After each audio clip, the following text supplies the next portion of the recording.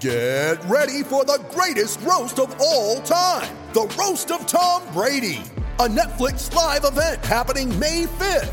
Hosted by Kevin Hart, the 7-time world champion gets his cleats held to the fire by famous friends and frenemies on an unforgettable night where everything is fair game.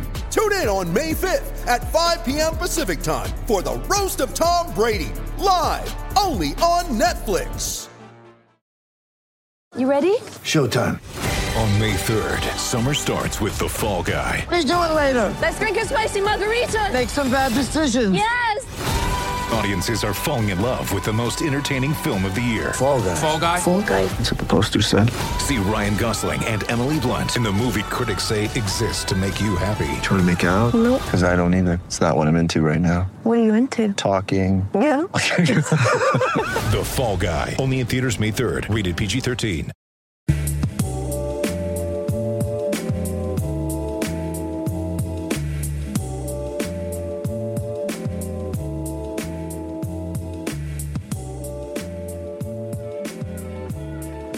Hello, Justin Rowan. Welcome back to the Celtics Blog podcast. I gotta say, I came into the trade deadline saying one thing and one thing was certain, that even though the Celtics probably wouldn't do anything, the Cavaliers would be way too cap-strapped to do anything. The Raptors would be in the same boat. I didn't see either of them having any flexibility to do any moves unless they were going to part with the Brooklyn pick or Kevin Love, which seemed unlikely. But here we are. The Cavaliers have a whole new roster. So what better way to celebrate that than talking about it here with you? We all saw the deals flying through on the screen as Woj blew up the Twitter feed around 12 o'clock my time. What was going through your mind when you saw these moves come through? Well, at first I was a little frustrated with the Lakers trade. I thought that the Cavs gave up too much for that return.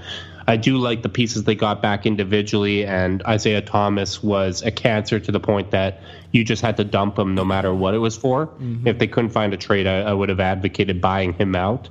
But at the end of the day, when you look at the net return on what they traded out and what they received, it's hard to not be happy with this. I feel like it's a good middle ground for the team. They got a lot younger, more athletic, longer, guys that are much better defensively than the players they're replacing. So it certainly is a big shift for the Cavs, and it's going to be interesting to see just how this team gels because, as you said, this is a totally different roster than it was just 24 hours ago. Looking up and down the starting lineup, you got George Hill, J.R. Smith, LeBron, for the foreseeable future, probably Larry Nance, and then Tristan Thompson, of course. So by and far a better defensive lineup. It seems like these role players that they brought in are going to fit better around LeBron James.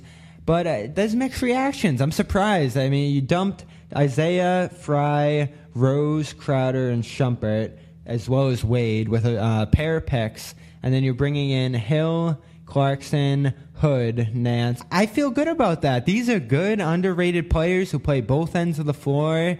But I see people who are saying the Cavaliers didn't get that much better. How much better do you think the Cavs got in this trade? I mean, it all depends on how this gels. This team has absolutely no chance of winning an NBA championship this season. So I think when you see people say that, that's the measure that they're going by because that's the standard that the Cavs have been held to over the last few years. Trying to match the talent of the Warriors is one thing, but matching the talent and chemistry is a totally it's a total different thing. Yeah. And the Cavs don't have the talent and they're not going to have the chemistry. But while I do think that they're probably, well, as I said, they're not winning the championship, but I think they increase the likelihoods of even getting to the finals, which was the important thing and was a legitimate question. I mean, prior to the deadline, I was picking Toronto to make it out of the East. I still might go that route, but it remains to be seen exactly how the Cavs gel and what they look like come playoffs. Interesting. So Isaiah Thomas is out there. That was really not fun for you from the start. Like the second his name dropped on the roster, I felt like misery began for you. And I guess you were right. They only gave him 15 games, even though they said they were going to be patient. But nevertheless, there was infighting there. There was bad play going on there. What do you think? You called him a cancer. What do you think the biggest issue was? Was it the feuding with Ty Lue that we saw a few days ago, or was it just a bad play on the floor?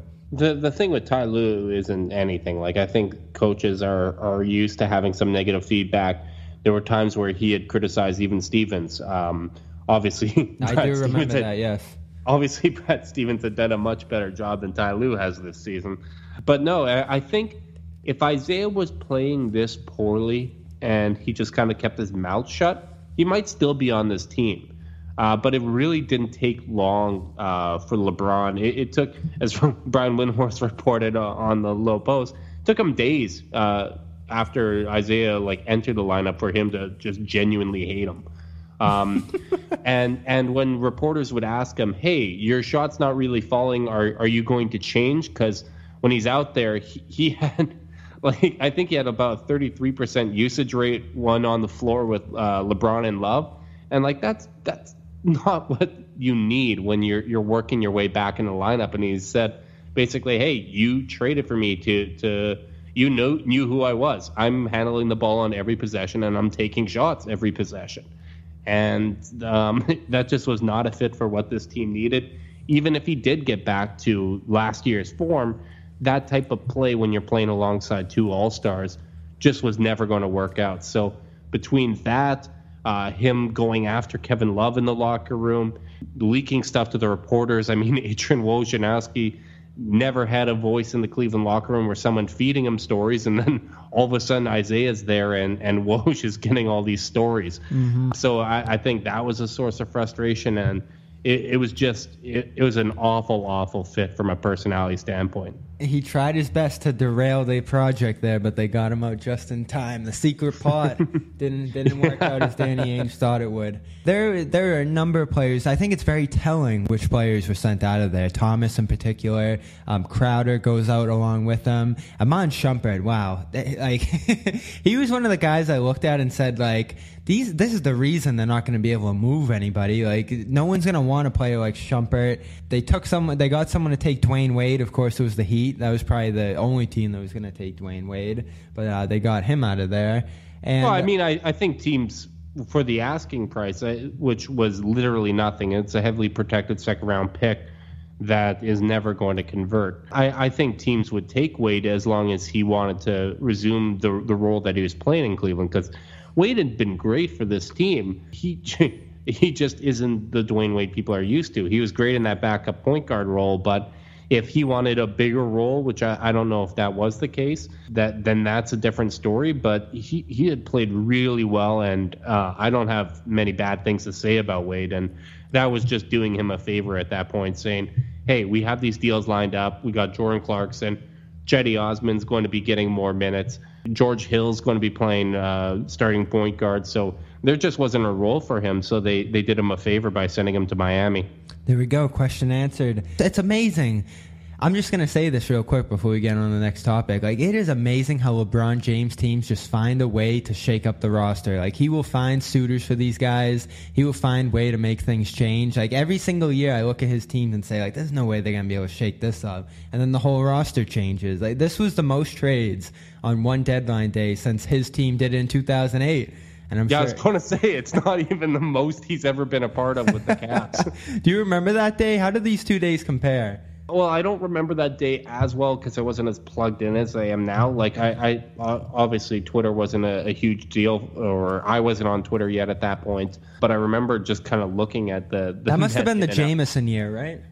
No. 2008 was the year that at the deadline they acquired Delonte West, Wally Szczerbiak, Big Ben Wallace, Joe Smith, and they sent out Larry Hughes and I think Damon Jones. I can't remember who all was involved in that.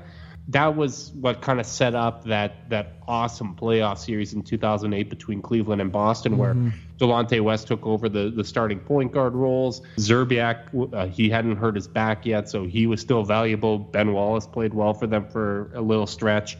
But no, the Jameson deadline was 2 years after, and That was a straight-up trade for Ilgauskas, who ended up getting bought out and coming back to the Cavs, and the league had to change the rules because of that. Oh, man. So let's see what the Cavaliers got. I mean, George Hill, lots of money on that deal, but a good fit, I think. Rodney Hood going to be do a qualifying offer this summer, so they're going to have to do the whole restricted free agent thing with him, but I think he can rotate in for LeBron if he's healthy, play some good minutes there. Larry Nance, of course, is going to be Love until Love comes back, and then he'll be part of that front court rotation. How do you think these pieces fit in? They certainly are not the worst team in the NBA defensively anymore. That backcourt, I think, is actually very quality defensively right now. And then the front court should at least be able, as long as LeBron's playing at a 50% rate at least. What do you think of the makeup of this team now? You said they weren't going to compete with the Warriors. I think they at least now have the lineups to actually be able to play that game. Oh, absolutely. And I think this sets them up better for the future as well, because they kept that Brooklyn pick, which right now is tied for 5th best lotto odds and I think a game and a half out of best lotto odds. And the Nets have been the second worst team over the last 18 games in terms of net rating. But yeah, they got a lot longer. George Hill, as you said, that's a great fit defensively. Larry Nance, I think he's going to play a lot of small ball 5 with the second unit. Kind of that pace and space lineups. Oh, he's going to be great with LeBron. He is going to be fantastic.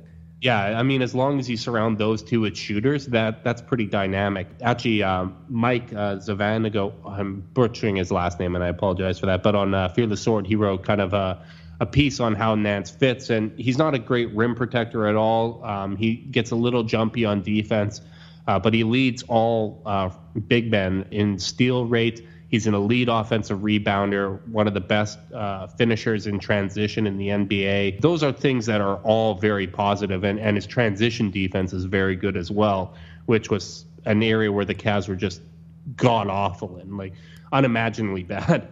So that obviously improves. Rodney Hood, you'd like to see a little more consistency out of him on the defensive end, but still a lot better than what they currently had. 6'9" shooting guard that's length that you want to have. Jordan Clarkson's going to bring them scoring off the bench, fit the role that probably would have been best suited for Isaiah Thomas, and he's probably going to do it at a higher level than Thomas would this year. So I think they got a lot better. The big question now is just what Kevin Love are you getting back when he's coming back just weeks before the playoffs, and how the team's going to gel, one, after the All-Star break, and once all these guys are worked into the lineup, and then again we're trying to adjust on the fly when Kevin Love comes back. I'm not so much worried about gelling, because I think these are guys who are used to playing role player roles, and that only becomes easier around James. So I'm not, I saw Snotty Drippin and others saying on Twitter that they're concerned about the amount of time that's left until the playoffs. I'm not so much. It's still LeBron. It's still the Cavaliers, and Kevin Love will be back by that time. And they had zero chemistry before the trade deadline, so it's not like they scrapped anything that was good. Even if it's zero, it's better than negative. I'm almost wildly impressed with what they were able to pull off. Kobe Altman really just made a name for himself at this deadline, making a lot out of nothing. And I'm wildly impressed with what they've been able to do with the roster in the context of this year. And I think they're the prohibitive favorites out of the East again. That's going to be tough for Celtics people to hear, but this team is very well constructed for what LeBron needs at this moment. My big question is, what does this mean for them going forward? Because if, like you said, their ceiling on this team is only just the finals and losing again, I'd be concerned. How does this change your vision of whether LeBron stays or leaves? Because if he leaves, I know you get the Brooklyn pick, but there's a lot of long-term money you don't want to deal with these players if LeBron is not here. Yeah, I mean, if he does leave, obviously it becomes a teardown. You try to flip Kevin Love for some long-term assets. But will LeBron stay? I think he is. Really? From everything I've heard, he was ecstatic with how yesterday went. They did actually run some things by him. I think there's a few other things that are coming down the pipeline in the coming weeks that'll also kind of make the situation a little clearer. Not to be Freddie foreshadowing there, but I think that his intention has always been to stay, and unless the team gave him a reason to leave, he was going to do everything possible to stay. I don't think he wants to go out west. He wants to continue making finals and keep that streak going. It'll be interesting to see what the Cavs do in the summer with the draft coming up. Like as much as it'd be exciting to add one of those kind of 6 great prospects in this year's draft, because those are the top 6 to me are guys that I'm really excited about, and any of them would be great. I wouldn't be surprised to see the Cavs use the Brooklyn pick on draft night, similar to how Minnesota did in acquiring Jimmy Butler, and using that to fill a need. Whether it be a Rich Paul client and John Wall, where there's tensions in Washington and publicly feuding with teammates, or if it's a deal for someone like Kemba Walker, which I don't know would be the number one thing that they'd be trying to do, or someone like CJ McCollum. Like I think that the names and the targets that they wanted to go after weren't available at the deadline, and that's something that they're going to explore on draft night. So I think there's a lot of options here, and there just isn't a clear path for him to go to another team and form a new super team. Like Paul George is probably not on the move. DeMarcus Cousins is hurt, so he's probably staying in New Orleans. So there just isn't the names available to put 2-3 stars together in a different market and try to compete with the Warriors. I think this deal with the Lakers takes a big hit on that being a possible location as well. Interesting. If this deal means it's more likely LeBron stays, that's an even more devastating blow to the Celtics beyond the context of this season. But if we're just strictly speaking this year, you guys are getting Gordon Hayward back. He's one hell of a player. Like when he has that summer off, Boston's going to be a damn nightmare. Like think how. Like right now, I think Boston. I've heard about him. Yeah, I've heard good things about him. I think Boston right now is the second best team in the East behind Toronto. Cleveland's third until they show me otherwise. We'll see what that means come playoffs. But the fact that they're this damn good without Gordon Hayward, who in terms of net impact might be their best player, I'm obviously a Kyrie guy. I'm a big fan of his work over the last few years. But the fact that you're adding a player of that caliber and the assets that Boston has to make other moves, like if LeBron does stay, I think what you should actually be a little bit excited about this, because it looks like the forming of a great rivalry over the next 2 years, because Cleveland just got a bunch younger. They had the assets to kind of prolong LeBron's career, and maybe he can age gracefully in similar to how Tim Duncan did. How much fun would that be if we get like good 3-4 years of rivalry? That's what I'm talking about, and this lottery is going to be huge for that. And even the 76ers, for my 76ers people out there, this is a big draft for them too. With this lottery, it's the Cavs, it's the Celtics, and it's them. One of them's going to win big out of this group right now, and I think it only can be one who does win big out of this draft. The Nets are sitting at that 7th spot right now. Lakers are up to 11, so that's good for Philly. Tied in the 5th spot in terms of games back. I'm just reading what I see on the screen right here. Come on.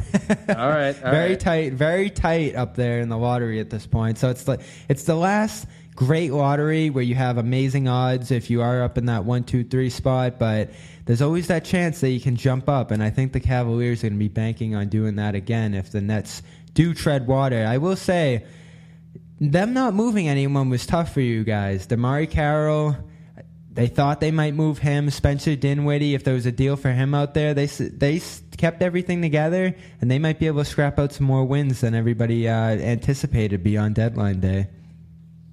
Yeah. I mean, the best news there, I mean, losing Tyler Zeller for nothing kind of hurts them a little bit, but that's not the end of the world. Jahlil Okafor, if he's getting more minutes, that's going to hurt them. And the blessing is D'Angelo Russell's back. And the Nets are just so much worse with Russell on the floor, especially with the emergence of Dinwiddie. So as long as they're taking possessions out of his hands, it makes me feel a lot better. And basically, as I said, since Russell came back, the Nets have just been a total nightmare. So I hope that continues. Their schedule is pretty tough. Outside of the Chicago game, they're playing teams with better records than them and playoff teams. So February, there's a legitimate chance that they don't win a game. So I know you know how painful it is to box score watch and watch the Nets every night, and I would have loved for a star player to be available so that I'd be that burden would be off my shoulders, but that just didn't come to fruition, and I'm very happy that the Cavs didn't sell low on the Nets pick with no names being available. Well, we got a big game coming up Sunday, Cavaliers, Celtics. If anybody's looking for tickets, I think the place to go is by and far SeatGeek. SeatGeek makes buying tickets to sports and concerts that can often be a complicated and confusing thing so simple. You just open up the app right on your phone, look across all the seats in the stands. They give you a green if it's good, red if it's bad. Doesn't get any easier than that. That's universal right there. So you're going to find the best seats at the best prices, fully guaranteed. And there's nothing quite like seeing the Cavaliers and the Celtics on Paul Pierce night. So go over to SeatGeek. I got the SeatGeek app right on my phone. Every time I want to get tickets, it's the first place I go, and I can instantly find the seats I want. So it saves money, time, get more bang for your buck, and if you've never used it before, my listeners are going to get $20 off their first purchase. Just download the SeatGeek app and enter promo code Garden Report. That's one word, Garden Report, today. Promo code Garden Report for $20 off your first SeatGeek purchase. Cavaliers Celtics is exciting on Sunday, Justin. But before we get out of here, I want to talk to you about the Raptors, who you seem to think are still big-time favorites in the East. They're not big-time, maybe just slight favorites in the East. Right. They are good. They are good. I think perception's killing them. I talk about perception a lot. We get these visions of what players are and what teams are over a course of a few years. And a team like the Raptors that really didn't change much isn't going to get the benefit of the doubt of being any different. But this year they are. They play great defense, amazing offense, top 3 offense in the league. And they are deep. The Celtics just played them the other day, and the bench that the Raptors have made the difference in that game. They've drafted well. They have flipped the system upside down. They're spreading. They're motioning out. Jonas Valanciunas is shooting threes. DeMar DeRozan is shooting threes. I like what I see there. So from a Celtics perspective, I think people know what to look for now that we've seen those two teams play. How do you think the Cavaliers match up with them? I think that they took a step in the right direction when it comes to how they match up against Toronto, because what's worked in the past is trapping the hell out of Lowry and DeRozan and forcing other guys to make decisions. The problem is the Raptors, I think the last 2 years, they were like 29th and 30th in like total team passes. Like, it was remarkable that they had an offense as good as they did without moving the basketball. But that's completely changed this year. You have all these other guys that can initiate the offense. Fred VanVleet, DeLon Wright. DeLon Wright, my God, that he has some of the best hands in the NBA. Like, he's just so long, he can switch. He doesn't turn the ball over. And they just have a lot more basketball IQ than they've had in past years. So I think adding length is really important, and it's going to help them match up better against Toronto. But, I mean, they're a top 5 team both offensively and defensively when it comes to their efficiency. And this is a different basketball team. They're smarter, they're longer, they're deeper, and they're playing better basketball. So I know a lot of the names at the top are the same, but they've really done a good job using the G League, developing guys, and those guys are stepping up now. And you're Canadian, as some people know.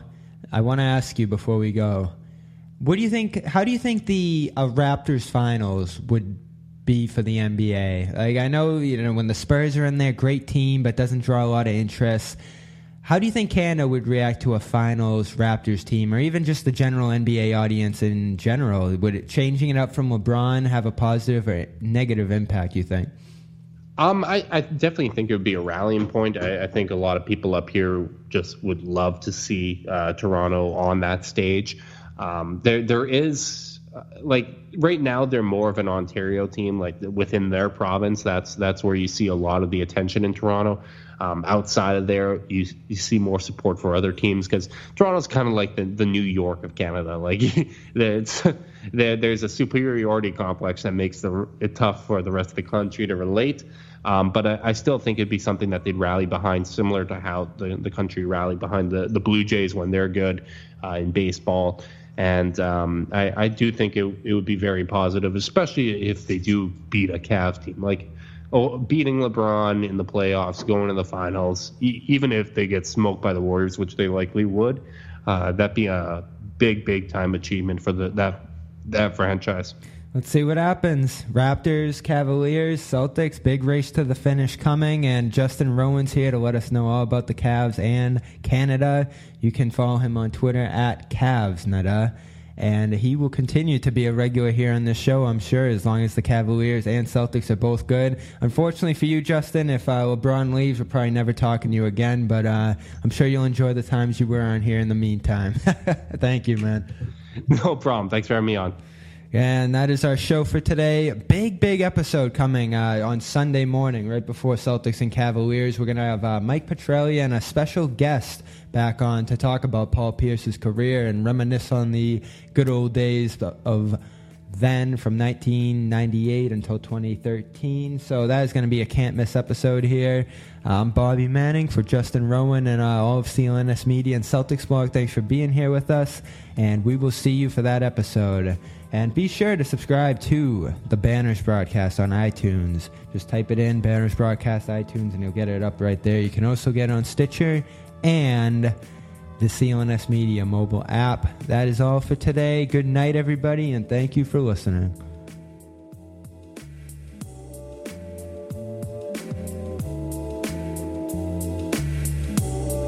Reunion Arena in Dallas, where the Mavs and Lakers are playing tonight, was built in 1980. Now, you couldn't ask for a better facility. It's easily accessible, has all the comforts of a theater, and there isn't a bad seat in the house. But for some reason, there are those who prefer the Boston Garden, mostly those who wear Celtic green. What is so special about the Boston Garden other than the fact that it's 1,000 years old? Let's take a look. First of all, a garden it's not. It's a train station, really. One flight up and you're on the fabled parquet floor. Now, before you get all misty-eyed about the parquet, take a closer look.